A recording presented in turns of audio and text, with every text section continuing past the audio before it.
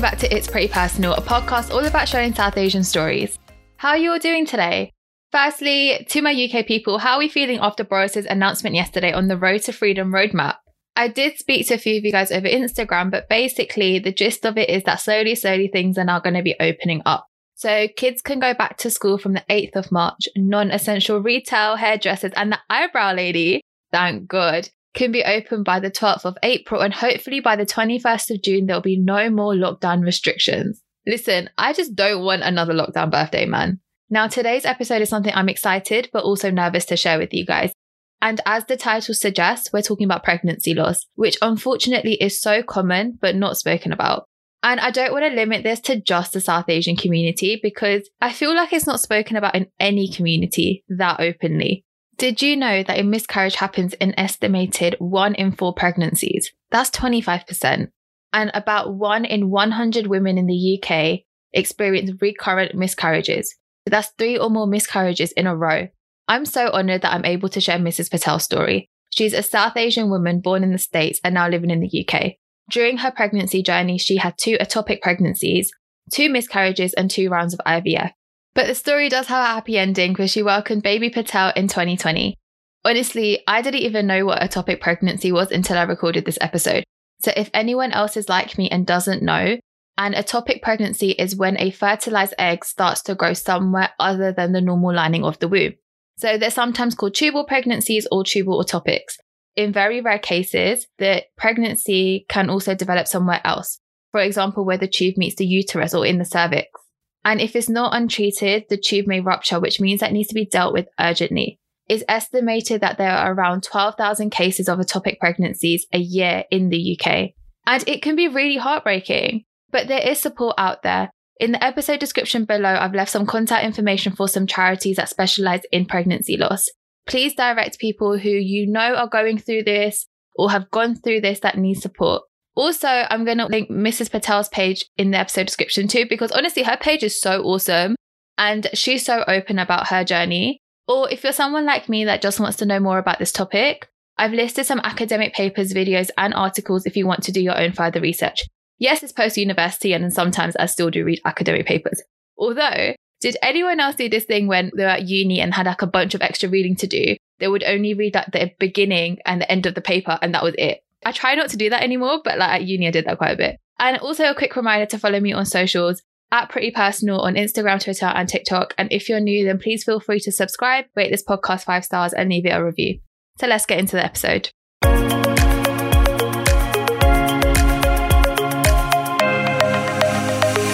Welcome to another episode. So today I have a guest who goes by Mrs. Patel. She is a HR professional in London. In 2016, she and her husband decided to try for a baby. After an ectopic pregnancy, a miscarriage, and a failed round of IVF, another miscarriage, and a second ectopic pregnancy, they finally welcomed baby Patel in 2020 after a successful round of IVF. She shares her musings of motherhood, infertility, pregnancy loss, mental health, and IVF on her Instagram page, Journey to Baby Patel, which I'm going to link down below. Mrs. Patel, hello. Hi. Thanks for having me on. Honestly, I'm so glad that I was able to get in contact with you and hear about your story because I think I saw you over Instagram and I'd never heard about stuff like this before. And I was literally like, oh my God, that was genuinely my reaction. Like, I can't even lie. Yeah, I mean, you definitely won't hear a lot about it from Asians.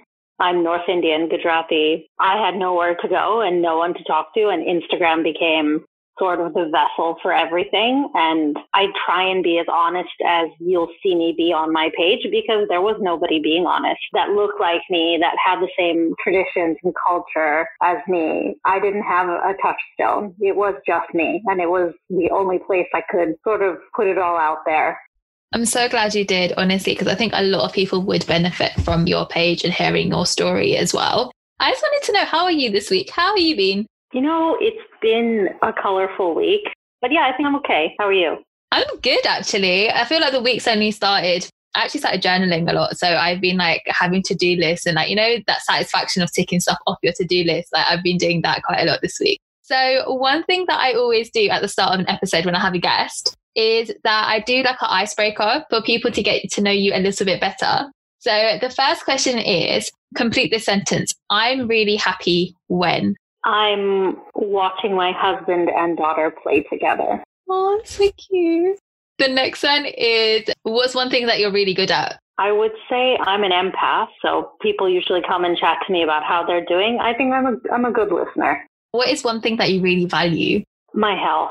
And finally, what is one thing that you want to accomplish by 2021? I think getting myself, because postnatally I've had some postpartum depression and anxiety, which is linked. I think if you have a complicated history, road to becoming a parent like I have, you're at a higher risk of having those things. So really getting myself into a better place for my own sake, not because I'm a mom or because I'm a wife, but because, I need that for myself. So I think working on me. And talking about your journey, so do you want to start off with your journey? Yeah. Well, I feel like it's something I can talk about for a very long time. But to summarize, my husband and I have been together for a long time. Obviously, I'm not from the UK, I'm from the States, but we always wanted to be parents, always. It's something that I think like every other couple who does want to grow their family with children, I think we never really thought about it being a problem and that it would just happen. And so in 2016, I think we decided to try. And very quickly, I did fall pregnant, which was great news. But actually, on that day that I found out I was pregnant, I was extremely upset because I thought that I wasn't. And I said to my doctor, I've had enough. Can you please refer us for some testing? And she said, all the patients that I have, when they are finally at this point, they always end up being pregnant. And I had some spotting. So I took a pregnancy test and I was pregnant, a huge deal in that first pregnancy. I knew something wasn't right. I was in quite a bit of pain. I wasn't very well. And I had to really push for some care. And I think about 6 days after I found out I was pregnant, we found out that I was having an ectopic pregnancy, which is a pregnancy which is not placed in the womb. It was in my fallopian tube. And that's not a pregnancy that can grow and blossom into a baby. It's fatal. It can cause a lot of really dangerous repercussions for the mother, and those pregnancies unfortunately don't continue. So I had to have emergency surgery to remove my fallopian tube. Pregnancy obviously came to a close. Yeah, and that was my first pregnancy loss. And in the years that followed, I had another miscarriage. We've had tons of investigations into our fertility, both mine and my husband's. And I think I always tell doctors now that I'm a professional patient. I think I've seen almost every doctor you can see. I had a round of IVF that didn't work out. After that round of IVF, which really knocked me for a loop, I had another pregnancy loss and then a fourth pregnancy loss, which was an ectopic pregnancy again. And I lost my remaining fallopian tube. After that, gosh, it's kind of hard to reloop these things if I'm honest. But after that, the following year, we did one more round of IVF that was on the NHS. Then the rest of the story is we conceived and my daughter is here as a result. But a very, very difficult journey physically, mentally, emotionally. Honestly, it's such a journey. And I think people don't realize how important your fallopian tube is. For people that don't know, your fallopian tubes is what connects your ovaries to the womb. So then when you do have an ectopic pregnancy, that means that the egg just hasn't been released into the womb. It's just stuck there. Is that correct? Yeah, well, the embryo. So the embryo is there. Think of it as a highway. So your embryo is going down the fallopian tube to get to the uterus. Well, mine just didn't. And that happened to me twice. So first of all, they're rare. I had never heard of them before. And it was a complete shock to the system because I remember when I had the first and I was being discharged from the hospital, first of all, I was broken in every way you could be. And I remember saying to them, what do I need to know about my fertility, or is there anything I need to keep in mind? And they just said to me, don't lift anything over 10 pounds and just check with your GP about your stitches. Nobody talked to me about what happened to my body after that, how I would feel mentally. There was no support because for me, this was a pregnancy loss. And I think for a lot of the people who are in charge of my care, it was, a bunch of cells. And they're looking at it from a surgical point of view. But for me, it was like the end of a dream. And I think completely soul shattering. It's a lot. But yeah, most women don't know anything about their fallopian tubes. They don't know a lot about their own fertility, especially South Asian women. It's something that our mothers don't talk to us about, our community doesn't talk about, and you just keep quiet about. So I try and do the opposite. I'm so glad you are, because it's very true. It's the fact that a lot of times in South Asian culture, it's that whole pressure when you are married, is that when you're going to have a child. No one tells you anything about fertility or infertility, or the fact that if you can't have a baby, it's not always a woman's fault. It can also be the man's fault. There's so much stuff that we're not taught about in our own bodies because the whole idea of women's reproductive health is seen as taboo. And I wanted to ask, like, for you growing up, was that definitely a thing for you? And how did you end up telling like your parents or your family that you did have a ectopic pregnancy? So no one ever talked to me about having a family. I think when you're in school, you learn about not having one. Stay away from boys. Yeah. And as a South Asian, I never got that education from my parents about any sexual health, but also about infertility and a woman's own fertility. I mean, you learn things in school like mark off your period on your calendar with a red pen. I remember learning that in school, showing off my age for any listeners, but basically to learn about when your period would come the next month. In terms of how we sort of share this information, many women who experience an ectopic pregnancy have to undergo an emergency operation, and it can be life-threatening. And in my case, from the time that we found out that I was having a scan, it became very quickly determined that we needed to do an operation that day immediately because the fallopian tube can rupture. So I was actually bleeding internally. And that had been quite a bit of the pain that I had been experiencing. Women can die from an ectopic pregnancy. So at the time, my in-laws were overseas. My parents are abroad. We had called them to let them know. And obviously they were shocked and heartbroken, but also didn't know much about it themselves. So they just knew I was having surgery, that they weren't here, and that I had a pregnancy loss. Mm. And how was that like on your mental health? Obviously, losing a baby can be so traumatic and it's devastating. How was your mental health after that operation or the surgery? I'll be honest, it was brutal. I remember, being wheeled away from my husband to go and have the operation and just thinking I can die in this operation and I'm never going to see him again. And it was such a traumatic experience. I ended up not leaving the house really for 3 months. I really struggled a lot emotionally and mentally because there was no support. I remember asking my GP, who has now left the practice, for help. And he just said I was hysterical on the phone and I needed to get a hold of myself. And it made me feel like there's literally no one I can ask for help. Actually, the Ectopic Pregnancy Trust is a great charity. And my dad and brother looked them up from the States and said, why don't you give them a call? And they really helped me through the first ectopic and the last. They were great. They were a great resource. But every pregnancy loss was very difficult. Yeah. So then after you went through your first pregnancy loss, you then decided to continue having for a baby. Was that quite difficult because of the fear that the same thing might happen again? I think the fear was there. It took a year to conceive again. And we went through tons of investigations, seeing doctors, trying to figure out what was wrong, trying to get second opinions. So once I was ready, and it took me a while, one, you have to really let your body recover from that operation. It was an abdominal keyhole surgery. It took me some time. Yeah, it definitely was soul shattering though, I won't lie. Mm. Did you feel like lonely? Because I know you said that you felt like as though you were like the only person in the world going through this. And obviously it's so rare. In general, how was your support system around you? I mean, my husband was great, but also he was grieving. And today on the other side, I can see that, I was so deep and so far gone in how I was feeling. I wasn't thinking about how he might feel as a dad. Number one, finding out your wife is pregnant and then you're going to lose the baby, but also your wife could die. He went through so much. So we both were just struggling so much. I had my mom fly here from back home and she was there for practical help and support. But really, I didn't know another relative or friend who had gone through this. And I didn't know anyone in my workplace who had gone through this. So I was completely alone. Of course, your family loves you and protects you and cares for you. But one thing that I've learned throughout the years is that people serve you in different ways. And sometimes, especially being an Asian, what your in-laws or parents or siblings can do is provide something practical. But what you want is to be nurtured. So I had to learn and really begin to process that people will try to support you in the ways that they can. But it was a lot of feeling let down because I didn't know who to talk to. Eventually, I found Instagram and tons of other women who became my support. But really in those early days, during my first loss and second loss, I was really alone. Yeah.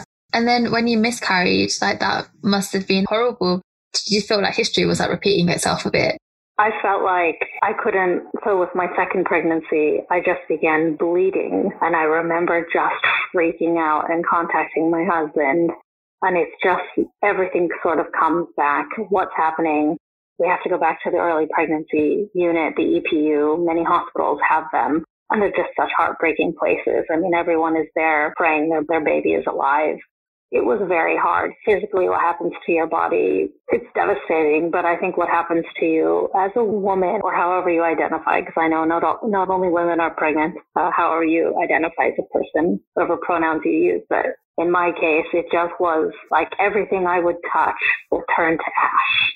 And that especially if you lose a fallopian tube, you sort of don't feel like a woman. And so much of your identity as a South Asian is about being a woman and then a wife and then a mother. It's who you are in relation to other people. If I was a tree, those branches seem to be falling off. It was very difficult. Yeah, especially like miscarriage is something that's so common. Extremely. Like, I think it's in all communities, but I think in our community, a lot of times everyone's like, oh yeah, she miscarried, but people don't like talking about it. But the problem when people don't talk about it is the fact that when you do go through it, you feel like you are the only one, or that you can't find that support. Whilst if everyone was just a little bit more, and it's personal, like I'm not saying everyone needs to be open about it, but like just trying to open up a little bit, like it just helps someone feel like you're not alone in that situation. And obviously everyone grieves in certain ways. And I believe that you are grieving for your baby. You have all these like expectations and hopes and dreams established to it, and all of a sudden it's gone, and it's heartbreaking, like genuinely heartbreaking. I mean, it's more than people think. Like, it's being called from the hospital to say that, the remains of your baby are there. And is it okay if they cremate them? And do you want to go to the service? And do you want to speak to the chaplain? People saying stupid, ignorant things to you, like, maybe something was wrong with it. Or if you say this prayer or do this, and I am a spiritual person, I do believe in a higher power, but that was very difficult for me. If I do this prayer or do this fast or something, I'll get pregnant and everything will be okay. The reason that people in our community don't talk is, number one, other people aren't talking. But number two, what you get in response is so painful. And it was, and I can only speak for my situation, it was either like complete silence, and I just would like be very honest and it would be too much for people, or it would get really painful comments or feedback. Both of those things were just not going to work for me. You asked me earlier how I was in my first pregnancy loss. Everything about me as a person, so many aspects of my personality totally changed. I used to work in a completely different field. I quit my job. I used to be extremely social, outgoing. Every weekend we had plans. I didn't leave the house for 3 months. Obviously now I know that I had post-traumatic stress that was untreated and today is still being dealt with. But nobody tells you during a miscarriage. Nobody tells you that a lot of your values change, the way you feel about yourself. I felt like such a failure. How depressed do you feel? I know many other women must have been in my shoes, but I remember telling my husband that he deserved a baby and that maybe he should be with somebody who could give him one. These are heartbreaking things to say to somebody who you've been with for many, many years. Nobody ever tells you these things about miscarriage. And I think that's what hurt the most.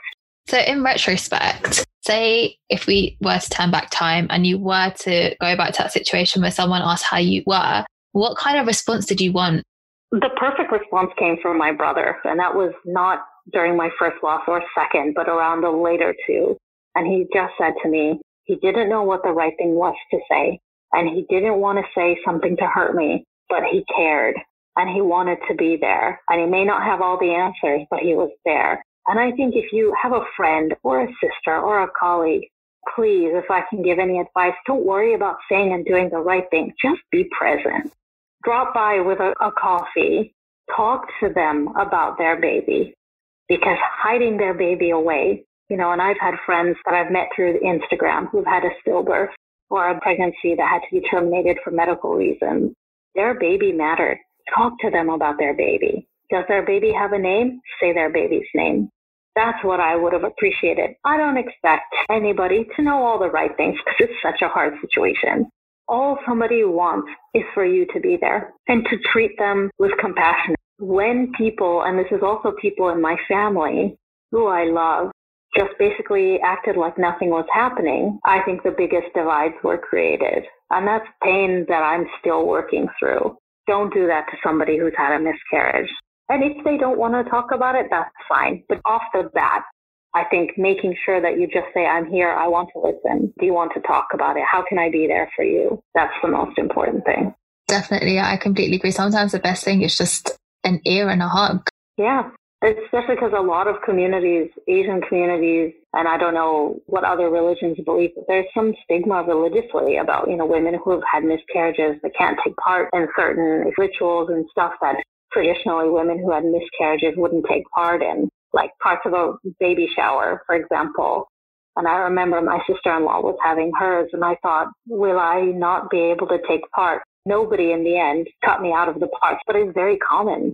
Like, if you've had a miscarriage, you're not supposed to participate. And I remember just being terrified going, thinking, I'm the only person who can complete these rituals. But I've also had, at that time, 2 losses. Will I be included or not? It's wild to think about now.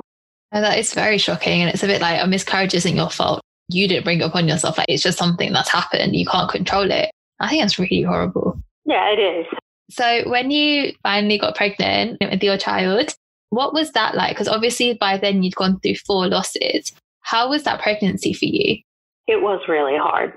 And I think that doesn't even begin to describe the sort of lack of confidence I had in my body. Number one, if you've had repeat pregnancy loss or even one, you have a lack of confidence that this is going to happen.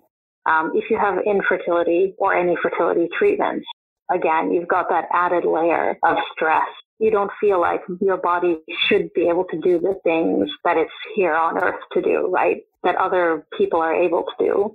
So it was very hard. I mean, I had the high risk pregnancy. I was on a lot of medication, everything from blood thinners to injectable progesterone, which is intramuscular injections in my back. It was a very challenging pregnancy, very hard for me to relax, a lot of panic trips to the hospital, worrying that have I felt my baby enough today? A lot of tears, and very hard to feel hope. I think the further I got, like, I didn't even tell family until like 16, 17 weeks, but anyone outside of just parents and siblings was 24 weeks, quite a long time to wait. So it was full of anxiety. Of course, there was a lot of love, a lot of joy, but we celebrated in our own way, which was, very quiet. I did have a baby shower, and that was really joyous, but I felt like if I celebrated too much, I'd have another loss. But coincidentally, when it came time for the birth, I wasn't afraid at all.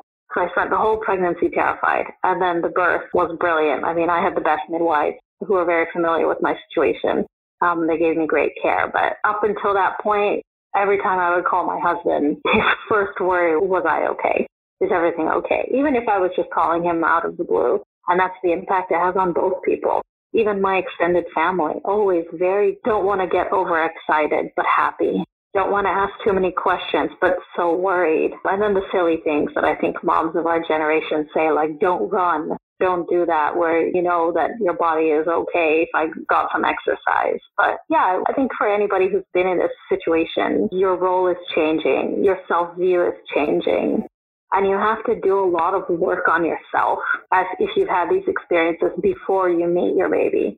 Wow. I guess it is that thing where you're constantly scared that history is going to repeat itself. Did you ever have this feeling like this isn't real, or just worrying that anything bad can happen at any time? Constantly. I mean, if I'm going to be honest, every time I went to the toilet, I took a deep breath that when I wiped, there wouldn't be blood. Oh my God. Every single time, the entire pregnancy, until I had my baby. And any friend that I have who's had loss has always been the same. So always anxious, constantly. It is, at the end of the day, like something quite traumatizing, and you are going to constantly be anxious. Oh man, that's really sad. With our community, sometimes people, when you do tell them that you're pregnant or whatever, they do end up asking very invasive questions. Or if they do hear off the grapevine that you lost a baby, again, they will ask very invasive questions that sometimes you just don't want to respond to, right? I mean, definitely when I was pregnant, I got lots of comments. I had a friend ask at my own baby shower if we did IVF. Definitely, I would never consider asking anyone how their child was conceived. When we called family members to tell them I was pregnant, a relative on my husband's side probably didn't know I was listening. And of course, it's supposed to be such a joyous phone call. Said, oh, we thought something was wrong with you guys, so that's good news.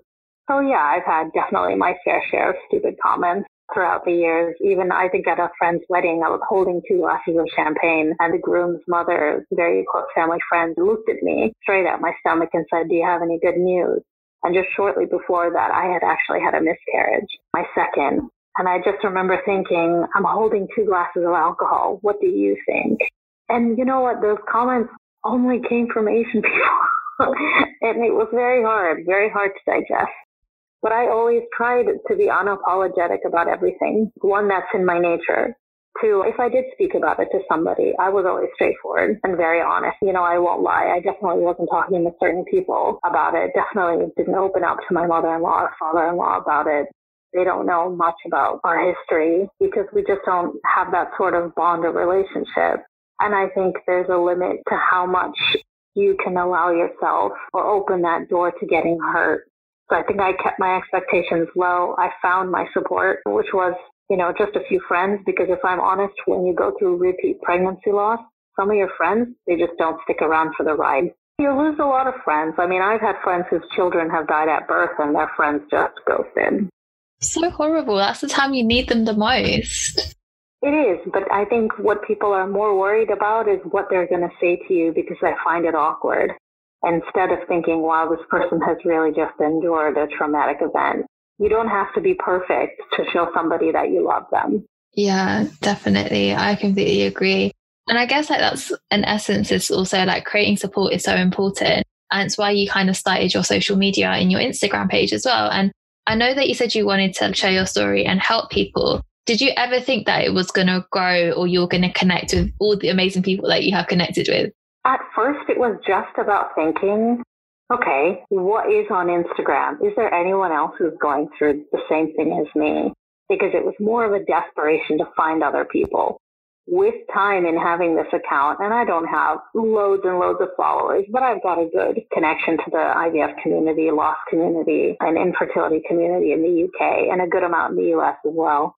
After a while, I started to have people message me because what my name was on the account. It said Mrs. Patel. So loads of people would message me and say, oh, I'm also Indian. I've had infertility or lost my baby last year. Or do you have any tips? Where did you go? Or how did you talk to your in-laws? And really the base of everything was everybody was scared. Nobody had anyone to talk to. Many of them felt a lot of shame, couldn't talk to anybody in their day-to-day life about these things. So it was less about setting up the account to help other people, but more to find a community because I didn't have one. I had a great husband, but he's not responsible for all my well-being. And I think that's important. Well, something you only learn with time in a marriage and a long-term relationship is you have to help your own happiness. You have to find it.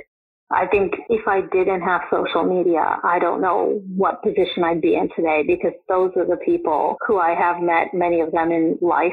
If I didn't have those people even today checking on me, rooting for me that I talk to every day, I don't know where I'd be. And I definitely wouldn't be in the position that I am in now, which is doing better, thriving, getting help when I need it, and really working on myself and taking better care of myself. It's been a really big blessing. No, for sure. And I think that's something that's so true with social media, that there is a lot of positives in it. For example, creating a community. The one thing that I really learned from social media is the fact that people are very open and honest about sharing their stories if you create that energy for them to share their story. Sometimes people just want someone to listen to them. And I love the fact that I think especially within South Asian communities, we've always been taught not to open up to people or not to be as vulnerable to random people off the internet, so to speak. Yeah, you're probably nodding, so yes, I relate. But at the same time, I would not have met half the people that I've met if I didn't open up. You would definitely not be in my podcast and I would never have heard your story. So I think I'm so grateful for social media in the sense it kind of does bring people together for sure. Very much so. I think it's got a lot of us through, especially when you have a baby and in lockdown and you may be struggling with postpartum mental health or emotional health. I mean, there's a huge crisis of postnatal depression in this country right now during lockdown. Instagram is a great resource to find other people to just talk to and, for them to validate that it is okay and you are doing a great job as a mom, or you're not alone with infertility, or your baby mattered. If you had a very early miscarriage or a stillbirth, or, if your baby struggled to thrive, it's hard to talk about without getting emotional, but I think Instagram is an amazing thing. Yeah, definitely. And like you said, especially during lockdown, how has it been for you in terms of like postpartum? I'll be really honest. I had my baby just a few days before lockdown. So it has been really hard not having the sort of outlet of baby groups and classes. But again, the Instagram community that I've had has been great. My husband is amazing. It's hard for lots of people in this situation. The pandemic is hard for everyone. But if you are a new mom, especially a new mom who had a baby after loss, it is a very delicate and scary place to be. The pressure of being a new parent is outrageous, but when you've had a history of, loss or depression or anxiety, everything becomes magnified as a new parent. And in this pandemic, unfortunately, the resources are really limited, and it is quite hard to get that sort of help. So I think my connections on social media have been what's got me through, but it's been quite hard. Really hard to be a new mom, but I'm very grateful, really grateful to the NHS for everything and doing their best to take care of us. Yeah, definitely. And I think postpartum and postnatal depression is such a common thing as well, which again is not spoken about like ever. I just wanted to know that for you, and I kind of want to know your take on this actually, is the fact that why do you think so much of this stuff is like swept under the carpet? I think it is fear of othering, that you would become the other. I remember I had my baby and I was upset because the pandemic was happening and my mom couldn't come here. And I was crying to my mother-in-law, the one and only time in this pregnancy that I have done so. And she just looked at me and she said, "Stop crying." What she was trying to do was encourage me and say that in my day, I had to do so much alone. You've got help. And it was like crying was the worst thing. And, you have to look at it as the generation before you was conditioned not to cry and conditioned to hide their trauma. So how are they supposed to receive your trauma? They don't know how. So, I really try and look at the root of who is speaking to me and why they're speaking to me. She didn't have anyone to turn to when she had her kids. She didn't have her mother here. She didn't have social media. She didn't go out. She didn't work. She just had to be quiet and get on with it. And I think that's really sad. That is really sad. I think our community is really just focused on not being othered. They don't want anything to be ashamed of. It's about keeping up appearances, and I'm not about that. I think I like to tell the ugly truth because somebody has to do that in order for other people to feel they can do the same thing. And the ugly truth exists. Like, there's only so much you can sweep under the carpet before you can tell that there's something happening. And I think just being honest about your story is a part of you. There's nothing to be ashamed of, for sure. But now that you are a mama, what are some of the things that you realized whilst being a mom that no one ever told you about? I mean, there's always the obvious things about like sleep deprivation and things like that. But I think also the most important thing is how much work you need to do on yourself at the same time as bringing up a baby, because you have changed completely. You're still the person that you were. Everything about your life has changed overnight, and you have to figure out how to keep going and discover who you are as a person at the same time as feeding a baby, getting up at night with a baby, making sure your baby is gaining weight. Your laundry mountain, I'm staring at the laundry in front of me. It just never ends. I don't think I really thought about that. And also how inadequate you can feel as a new parent, especially as a mom. They don't say dad guilt for a reason. There isn't dad guilt. I mean, I'm sure there is. But the common perception is, mothers always feeling guilty about something. Every mom I speak to, every time I speak to them, always feel like they're not doing enough, or they're not enough, or they could be doing better. I didn't realize how easy that is to identify with. Thing is, everyone's just trying to do their best out here. I can't compare, but I guess it's that kind of thing where you naturally kind of do compare. Yeah. So one thing that I actually want to know is that now that you have become a mum, what is one piece of advice that you would give to new mums out there? I have always felt like a mom since my first pregnancy, because they were always my babies and they always will be, but I'm obviously a mom to a living child now. I think the one thing I would say to somebody who's become a new mom now is you have to take care of yourself. That eating and having a shower are not extravagant things to do in the day. They're basic self-care. That you need to ask for help. And there is no perfect mother, no book, no podcast, no social media personality. Nobody is going to be able to tell you how to be a great mom. You are a great mom to your baby. Your baby loves you, and they don't give a fig about what you've bought for them or how you look that day. So just give yourself a break, be kind to yourself, and take it one day at a time. You're going to have a day where everything is amazing, and the next day you just can't get anything right, and you're crying and the baby is crying and nothing's clean and you don't have a plan for dinner, and that's okay.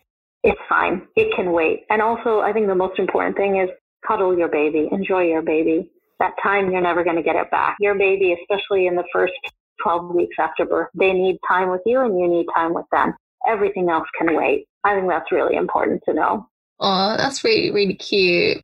Thank you so much for coming on my podcast and sharing your story and just being so open and candid. I really, really appreciate it. So one little thing that I do before the end of every single episode is I kind of do a little quick fire round, just something really easy breezy, a little bit fun. Are you ready for some little lighthearted questions? Yeah, definitely. So the first question is, what is your favorite film? Ooh, The Green Mile. The next one is, did you have any weird pregnancy cravings? For some reason, I wanted to eat cucumbers. I ate a whole cucumber a day, which is not a big deal. But it was cucumbers with cottage cheese and balsamic vinegar. It had to be those three. And my husband had to go to the local Tesco Express every day for a cucumber. He must have looked like a weirdo going for a cucumber, the same guy. God, now I know it was a disgusting combination, but I couldn't get enough of it. Every day I had to have it. So strange. Have you tried it again, post-pregnancy? No. Hell no, I'm not doing that again. Did it enough for almost 9 months. Ugh, gross. What is one app on your phone that you can't live without? Instagram, definitely. Or Etsy, the Etsy app. I buy so much stuff on Etsy. What's been your favorite vacation? We went on safari. So we went to Tanzania. That was a stunning trip. Either there or Rome. I really love Rome. That's my happy place. But next one is, do you have a favorite quote? Yeah, I don't know if you know the comedian Hannah Gadsby, but she's got this quote, there's nothing stronger than a broken woman who has rebuilt herself. And I think about that a lot. I really, really love that. Thank you so much, Mrs. Patel, for coming on my podcast. I really, really appreciate it, and I hope you enjoyed it as well. Yeah, it was great. Thank you so much for having me.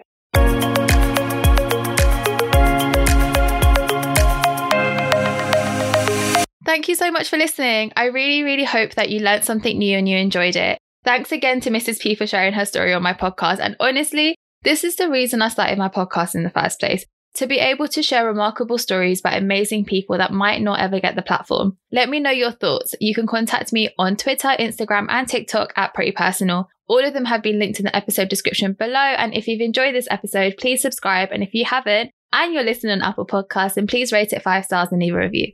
I'll speak to you all next week. Take care. Bye.